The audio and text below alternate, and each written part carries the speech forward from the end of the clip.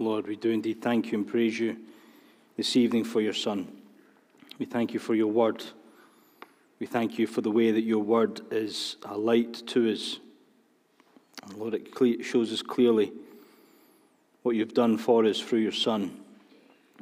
Lord, we thank you for the way that it explains to us how much you love us and what you have done for us. Oh Lord, we do pray that you would give us this evening a fresh understanding of what you have done, what you have rescued us from, and what you've rescued us to.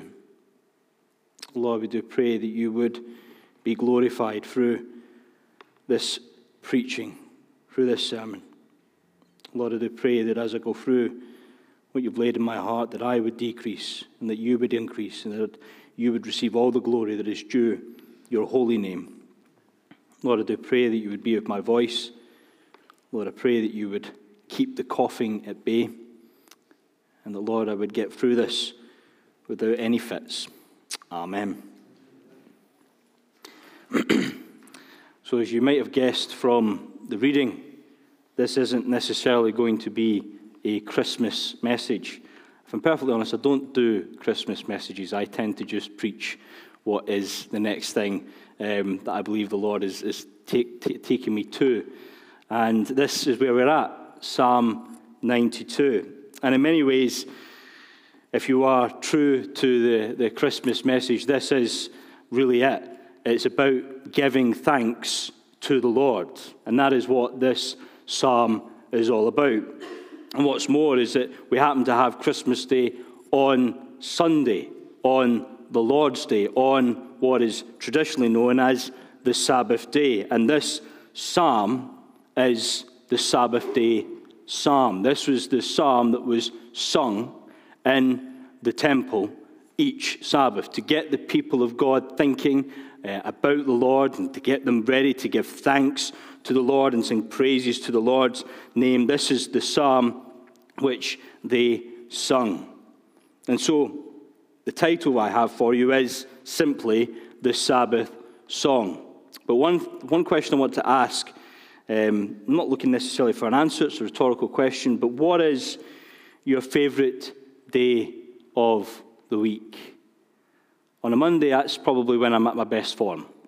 When I wake up on Monday morning, I am mentally in the best place. I feel as if I've got a bit more energy on a Monday.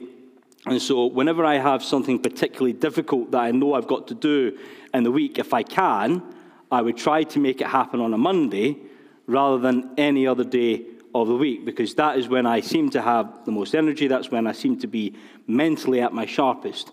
Wednesday, Thursday, not so much. That tends to be where it starts to fall apart for me. I'm starting to get a little bit tired. I'm starting to get a bit fed up with things. So if I've got anything pretty difficult, I try to avoid those days. Saturday, obviously, for many people, it's a day where you can just kind of down tools, not got work any longer, and you're able to just chillax a little bit. But my favourite day, and it has been for many, many years now, is, without doubt, a Sunday. I grew up in a church that was very lively, had very lively worship, so even before I would have necessarily called myself a Christian, I loved going to church. I had many friends at church. I enjoyed the company there. I even quite enjoyed the preaching. My grandfather was the preacher. He was a pulpit thumper. He liked to raise his voice, and at times he would also quite enjoy being a bit of a comedian in the pulpit, all very reverently and all the rest of it, but nevertheless he would fancy himself a bit of that, and I enjoyed even just listening to the man. But one of the things that I really enjoyed about the church that I grew up in was its music, and the fact that it was very free in its worship. And I'm not telling a lie. There were services that we would go to that would start roughly about 7 o'clock and genuinely would not finish until sometimes 11 o'clock or even getting close to midnight at times, because the worship was going on and on and on. And that in and of itself can be a bad thing. if it's just about the music, if it's only about the music, and I can say as a child growing up, for many years it was about the music. But as I got to understand the gospel and the Lord showed me his love and I became a Christian, there was nothing I enjoyed more than being part of the band, being part of the band that would play to worship God. In particular, there was a time where my brother Joel and my sister Abby, Abby is a very good piano player, very gifted piano player. My brother Joel plays the guitar pretty well, sings pretty well, and I would be on the drums, and the three of us together would have some phenomenal times worshipping. Steve, you're pretty good. Chris, you're not too bad. But, you know, me, my brother, and my sister, we had something going on, a bit of gelling going on there that was fantastic. And what was also wonderful about it was that we all loved the Lord. And we particularly loved singing worship songs, doing hymns together, and giving thanks to God. And I can honestly tell you, there are memories that I have of playing together, of worshiping with each other, that just will stay with me for the rest of my life. No doubt about it. Just moments where I'm on the drums, playing away.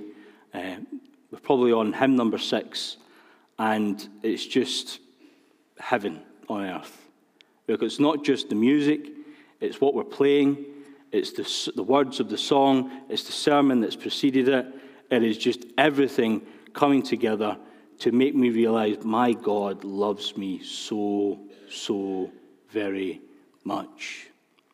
And this is what this psalm, I believe, is trying to bring us to a place of. It's saying, get to the house of God. And understand this, getting to the house of God, that it is good, verse 1.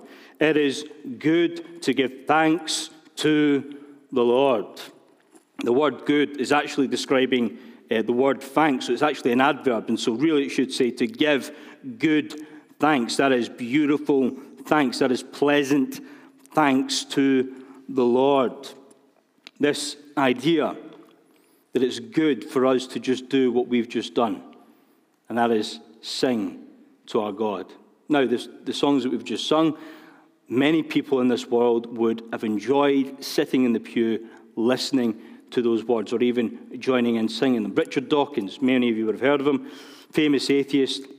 He explained to one interviewer that he really enjoyed the Christmas period, that he really looked forward going to a carol service and being part of the carol service. He enjoyed singing in the service. And I believe he even gave the interviewer his favorite carol. He enjoyed it. There is something aesthetically pleasing. There's something just worldly pleasing about the music and all the rest of it. But when you're able to couple this with the knowledge that who you are worshiping is your Lord, that what you're doing is good. It's not just good in the sense of its music or it tickles the ears, but this is good for your very soul, to give thanks to the Lord. The word thanks in the Hebrew, if you to go to the root word, it means to with extended hands, as it were, give thanks to the Lord. As this act of surrender to the Lord, you're just saying, it's all of you. This is everything that has gone on. It is good for me to just open my arms and say, thank you. Thank you to the Lord. And the Lord is the name of Jehovah. That is the covenant name of God. That is that he is the promise-keeping God. And there are some promises within this passage which we are going to hone in on, we're going to look at. But this is the way the psalmist begins. It is good, it is beautiful to give thanks, to open up your arms and just in surrender say thank you, promise-keeping God, and to sing praises to the name of God, the Most High, the God who is most high, high above everything else, high above all other names. He is the highest. And when we get to verse 2, we have this to declare. To declare, that is to stand out boldly. Stand out boldly and declare the loving kindness of the Lord. To do this in the morning and in the evening every night, and your faithfulness every night. To declare both the loving kindness and the faithfulness of the Lord. Now, the challenge, as it were, is that if you believe in what the psalmist is saying here, that it is good to give thanks to the Lord, that you are giving thanks to a God who keeps his promises and who has kept his promises to you, and you can, because of that knowledge, because of that experience, you can testify to that, you can declare, you can stand out boldly, and you can say, the Lord loves me. The Lord is faithful to me. Then from that place of joy, the natural progression is that you sing, that you worship. There have probably been moments in your life when you have just been so happy that only really music can express the joy that you feel, the happiness that you feel. The world does this all the time. Not a bad thing by any stretch. We do it when it comes to weddings, don't we? One of the most joyful periods of anyone's life. What is it full of? It's full of music. There's music happening all the time. Why? Because it's a joyful occasion. And music expresses that joy. And so often it is when someone achieves something great, when something amazing happens. We've just had the World Cup. And one of the things you will see, if you were to watch the celebrations of the Argentinian football team, is that constantly they're bursting into song. They're going from one song to the next song. They've got people around them who they don't even know, but because they are Argentinian, they're going to join in the song too. Why? Because it's an expression of joy. And so verse 3, we have this psalmist who we don't know exactly who it is, but the suspicions are heavily towards David. And he goes straight to the instruments. He goes from saying it's good to give thanks to the Lord, praise the high name of God, declare the loving kindness of God both morning and evening, declare these things and do them on the instruments. Get an instrument of 10 strings. Get the lute, get the harp, and make this harmonious sound. And worship the Lord. Praise the Lord. And brothers and sisters, this all comes from this place in verse 4, where it says this: for you, Jehovah, you promise-keeping God, you, Lord, for you, Lord, have made me glad through your work, through what God has accomplished for him, for the psalmist. And this is what makes the Christian glad. This is what makes the Christian happy. This is what brings joy. It's not, as we often hear in this place, it's not because we've got through Monday to Saturday and we've been good. You know, Santa's happy with us, where we've ticked off the various things that we were trying to achieve, and we've had a good week.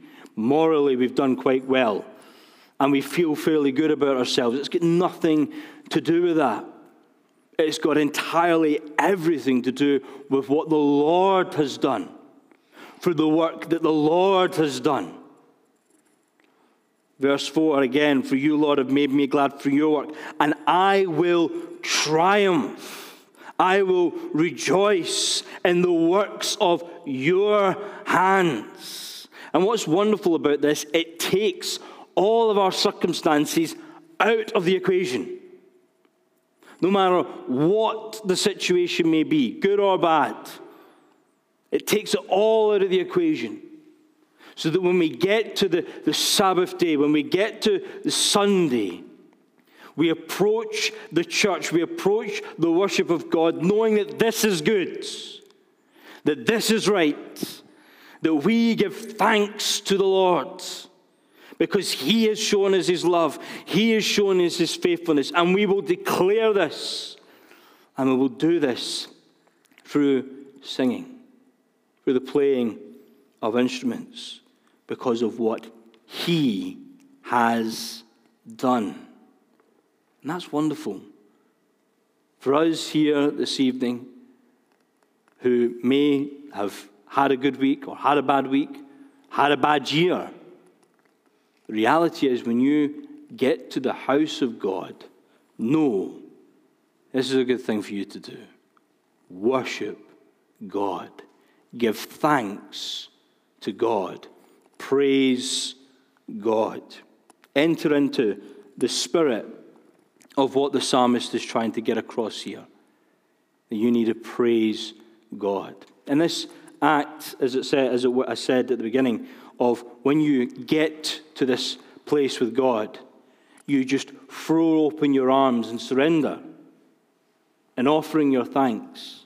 It is, at the same time, saying, what has happened throughout my week, throughout my year, throughout my life, it's now at the door. I'm here, Lord, arms open wide, and I'm ready to give you thanks. I'm ready to do what is good and to worship you, to praise you. And so I haven't done this, so forgive me, but my structure, as it were, that was point 1 of praises. We praise the Lord. But then we're going to come on to point 2, that is the perishing. And we'll finish, as I've made reference to already, with promises. So praises and the perishing and promises. And we're going to look now at the next part of the psalm that deals with the perishing. But it does so in comparing God with the world. And so in verse 5, when we get to verse 5, we have this tremendous statement about the Lord. It says, "O Lord, how great are your works." Your works are phenomenal, and we can see this just by opening our eyes of a morning and watching the sun rise. We can see that the work of God is just extraordinary, and how the Lord's thoughts are very, very deep. I was listening to a preacher last night, and he was explaining how he enjoys his insects. And he was talking about this beetle. He says, if you look at this beetle, it's nothing to look at. In fact, it's pretty ugly. He said, but if you get it under a microscope and you just have a look at its shell and the colors that bounce back from this microscope, he says, it's just phenomenal. It's just beautiful. And to think that God has put all this together, something so small, into a naked eye, just looking at it would be fairly ugly. But once you get down to the level of detail that God has created, you see something extraordinarily beautiful. That was just one small demonstration of just how deep God's thoughts go. In fact, the Hebrew word for this very deep is that there is no depth to it. You can't plummet it. You can't get to the end of it. It is an infinite depth of wisdom, of knowledge, of thought. And brothers and sisters, when we start to consider God and we consider the scriptures, we're just left with this stunning awareness of just how unfathomable our God is, how unsearchable he is, how extraordinary he is. But it is also amazing that as much as we, at times, through our personal study or through being in the church, can get to that realization of how wonderful our God is, there is this stark reality that world has very little sense of that, of just how amazing God is, of how unsearchable he is, how unfathomable he is. And verse 6 spells this out for us very eloquently indeed. A senseless man does not know. A senseless man does not know. That is, once again, this word senseless is barar. B-A-A-R. And what it is saying is that it's a man who wastes by burning. He burns up his time by thinking about other things, not really coming to a sense of who God is, but distracting himself with the things of life. I had quite a strange experience this week. I had a pretty bad day on Tuesday. Not personally, But just nearly every person I went to meet was not having a good day. Things were tough. Things are tough. We're going through this cost of living crisis. Christmas has not been good for a lot of retailers. It's starting to bite. And I was with this gentleman, lovely man, good family, all the rest of it. And he was talking to me about the fact that he was now in his 60s. Time is moving fast for him. And he just wanted out. He just wanted away from it. He wanted it to finish because he doesn't know how long he's got left. He doesn't know what's round the corner. He explained how his young daughter, at a very early age, had developed cancer on her face. Thankfully, they were able to cure her, but she had a damage done to her face that was irreparable. And to this day, and he was in tears as he explained this to me. And he was explaining once again that you just do not know what's round the corner, what is happening. And it was into that I was just very, very briefly able to say to him about the Lord and just pointing to the Saviour. But it was very brief indeed. But it was just trying to get him to get a sense that you've got this. You've understood that time is short. But what comes next? And it's amazing, this individual who, like I say, was in his 60s, he'd experienced much success in retail and with the post office. Despite the hardships, he knew he was going to be okay financially. But the reality is he more than likely has just continued on in his senseless state of not really taking to grips of what his eternal reality is. And this is what the majority of this world does, is that it just simply perishes. It goes from the childhood to their teenage years, to the young adult life, to their middle age, to their retirement, to their old age, and to the grave. And nothing disturbs that rhythm. It just goes in that rhythm. Generation after generation after generation just goes in this rhythm. And it is senseless to not grasp the eternal question of understanding of how deep God is, how unfathomable He is, and how one day we need to give an account. He goes on to say, nor does a fool, that is a lazy, fat man. That's what where the Hebrew word is trying to get across, this lazy, fat individual. Understand this. This person that will just allow life to just tick on and happen. There's a famous preacher, John Piper, over in America. And he was, back in the year 2000, he preached this fairly famous sermon to a huge crowd of young people. It was some sort of Christian festival. And for 40 minutes, he really tried very hard to get across the gospel to them. And in one of the first remarks he made, he got out an article written in 1998, 2 years before his sermon, where it was trying to sell the American dream.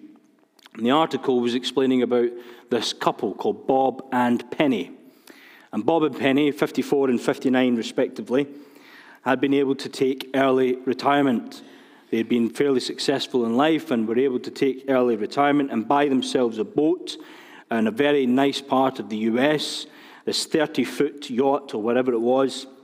And there they were going to spend the rest of their lives playing softball and collecting seashells. And that was it. The last chapter of their life was the collection of seashells.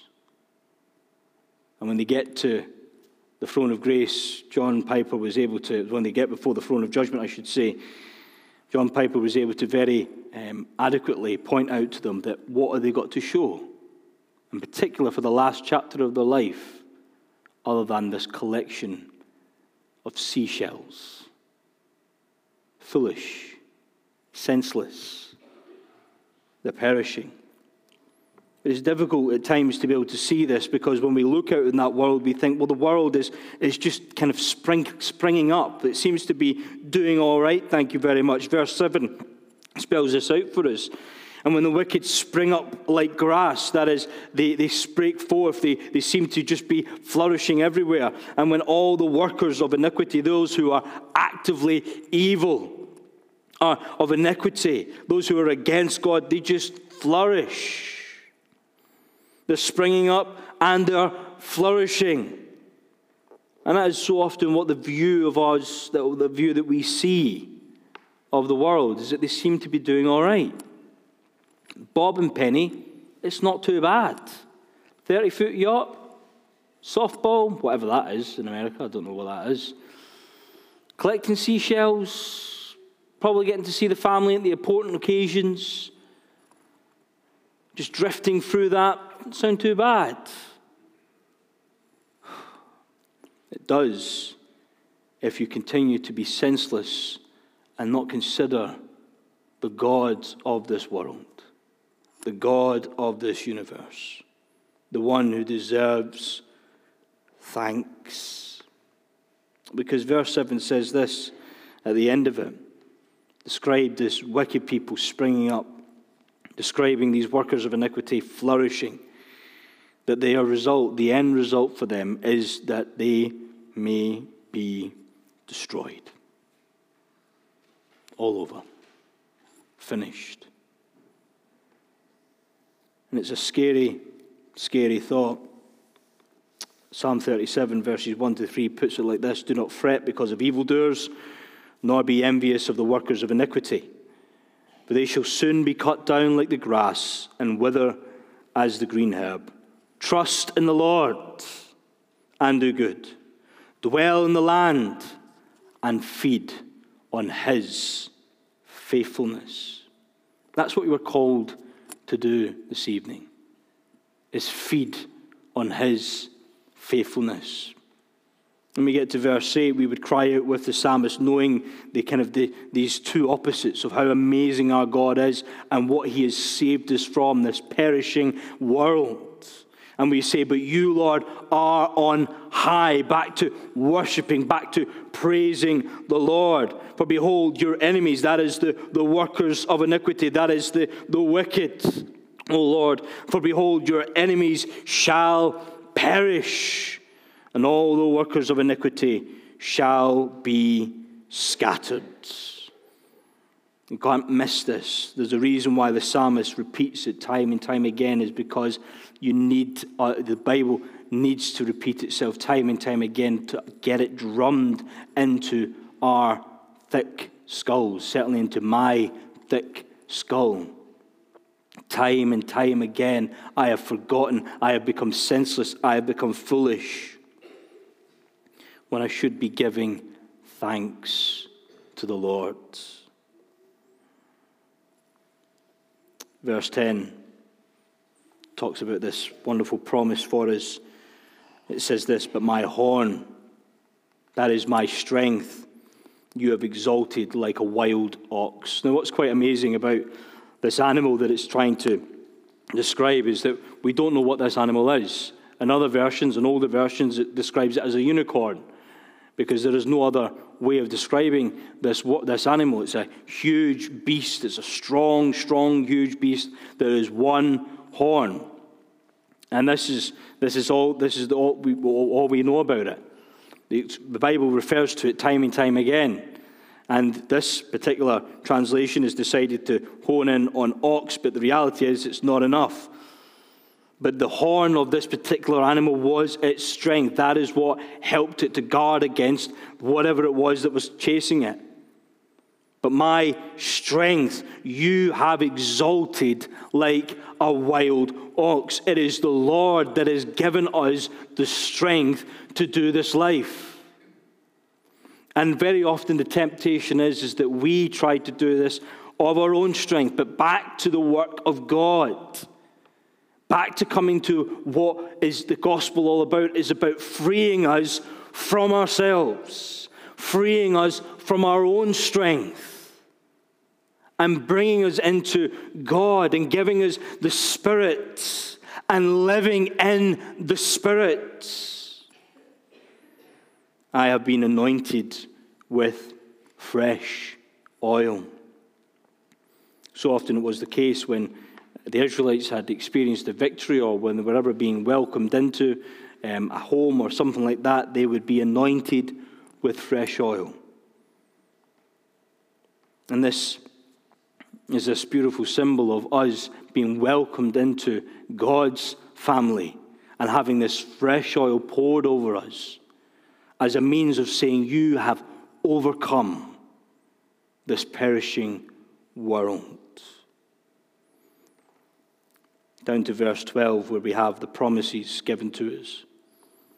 It talks about the righteous shall flourish, as opposed to what we read in verse 7 about how we see in this world the workers of iniquity flourishing, them springing up.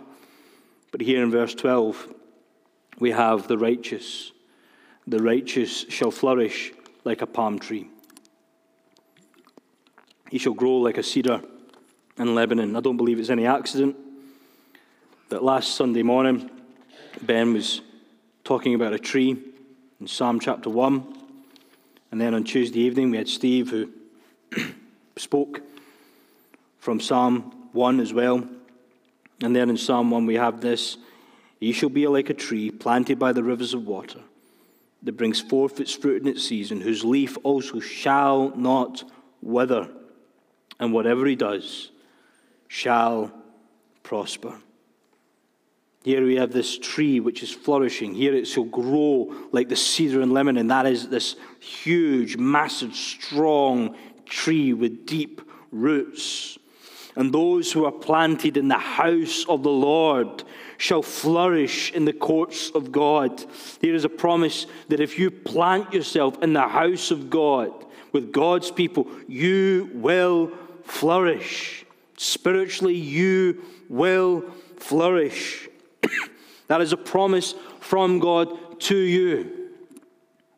You want to flourish, and the way that means the most, the way that means everything, and that is spiritually, plant yourself in the house of God.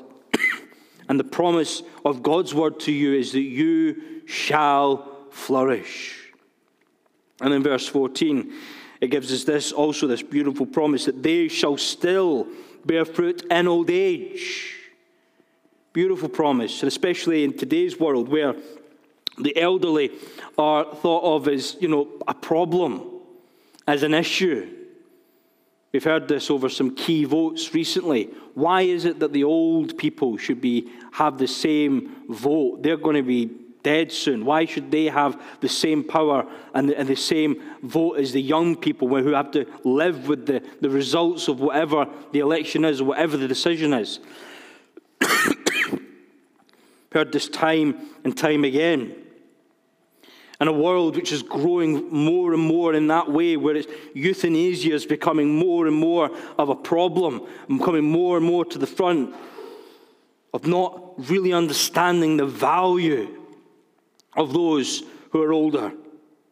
Here we have a promise from the Word of God that they shall bear fruit in their old age, that as they are planted in the house of God, they will continue to bear fruit. I've had the privilege in my life to know a number of godly people and watch them as they have left this scene of time, see them die well. And I tell you, there is nothing that has inspired my faith more outside of the Scriptures than watching people die well. Those who of old age, I remember my Bible class teacher, Billy Caven, died a number of years ago now. But there are so many stories that I have in my mind that I often go to that inspire me. And I remember one particular instance. I think I've told this before. I went to see him. He suffered with Parkinson's. There he was, crippled in his armchair. And as I said, Uncle Billy, how are you today? He said, Josh, it's not been a good day. Struggled with this, struggled with that. But Josh, when I think of what my Saviour did for me, it pales into insignificance. And he wanted to talk about his Saviour. And that's what we did. We spent time talking about the Lord. There he was in pain. There his future, as it were, from the world's point of view, is bleak. It's obsolete. He's not worth much now. Can't do much now. But to me, he bore fruit. To me, he's given me something which will go with me till the day I forget it or till the day I die. I've got grandparents who inspire me on a daily basis in their faith in the Lord and the fruit that they show in their lives. They shall bear fruit in old age. It's one of the things which I love about being part of a church. Well, I can say this because she's not here. She might not hear this either. One of the things that I find really lovely is when we get to a Tuesday night prayer meeting and Audrey's there. She's always there. She plays that piano. And you know what? There's something that I want my daughter Ailsa, is that I don't know if this would happen, I don't know if the Lord would make this happen, but in 2100, when Ailsa's 80 years old and I'm well with the Lord, if the Lord would make it possible that he would open up the clouds, as it were, and make me look down on a Tuesday night as Ailsa, 80 years of age, is at the prayer meeting on a Tuesday night ready to play the piano. That's what I want for her more than anything else in this world. It's to be planted in the house of God. It's to be bearing fruit in the house of God, even in her old age. They shall be fresh and flourishing. The promise of God to his people. And so we have this very clearly laid out for us in this beautiful psalm, that it is good to give thanks to the Lord. It is good to give thanks to the Lord because what he has done for his works, what he has saved us from, this perishing world. There was a time, brothers and sisters, when you were senseless, when you were foolish. There was a time when I was senseless and I was foolish and I was all about the things of this world and the 6 inches in front of my face. But now I can enjoy the promises of God. Now he's invited me into his house. Now I am planted, praise God, in his house. And by his will, I will bear fruit even in my old age. And all of this brings us to a place in verse 15 where we declare with the psalmist, to declare that the Lord is upright. We go back to that place of praise and worship. He is my rock. He is my rock. And there is no unrighteousness in him. Samuel Rutherford, let me finish with this. Famous preacher in the 1600s in Scotland. He wrote many letters, beautiful letters, and one of them he wrote this. He said, "See that Christ is your foundation to your profession. The sore wind and rain will not wash away his building. Christ's work has no less date than to stand forever." And that is what we stand on upon. And that is why tonight, on the Sabbath day, it is good to give thanks. It is good to praise the name that is above all other names, the King of Kings, the Lord of Lords. And we're going to do that now. God willing, through the final hymn that we have, "Praise my soul, the King of heaven, to his feet thy tribute bring. Ransomed, healed, restored, forgiven. Who like me his praise should sing?" Praise him, praise him, praise him, praise him. Praise the everlasting King.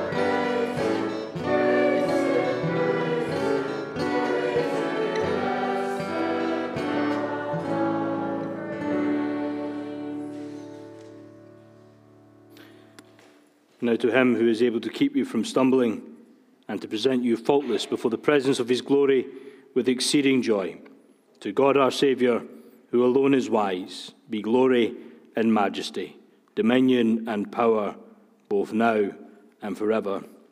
Amen.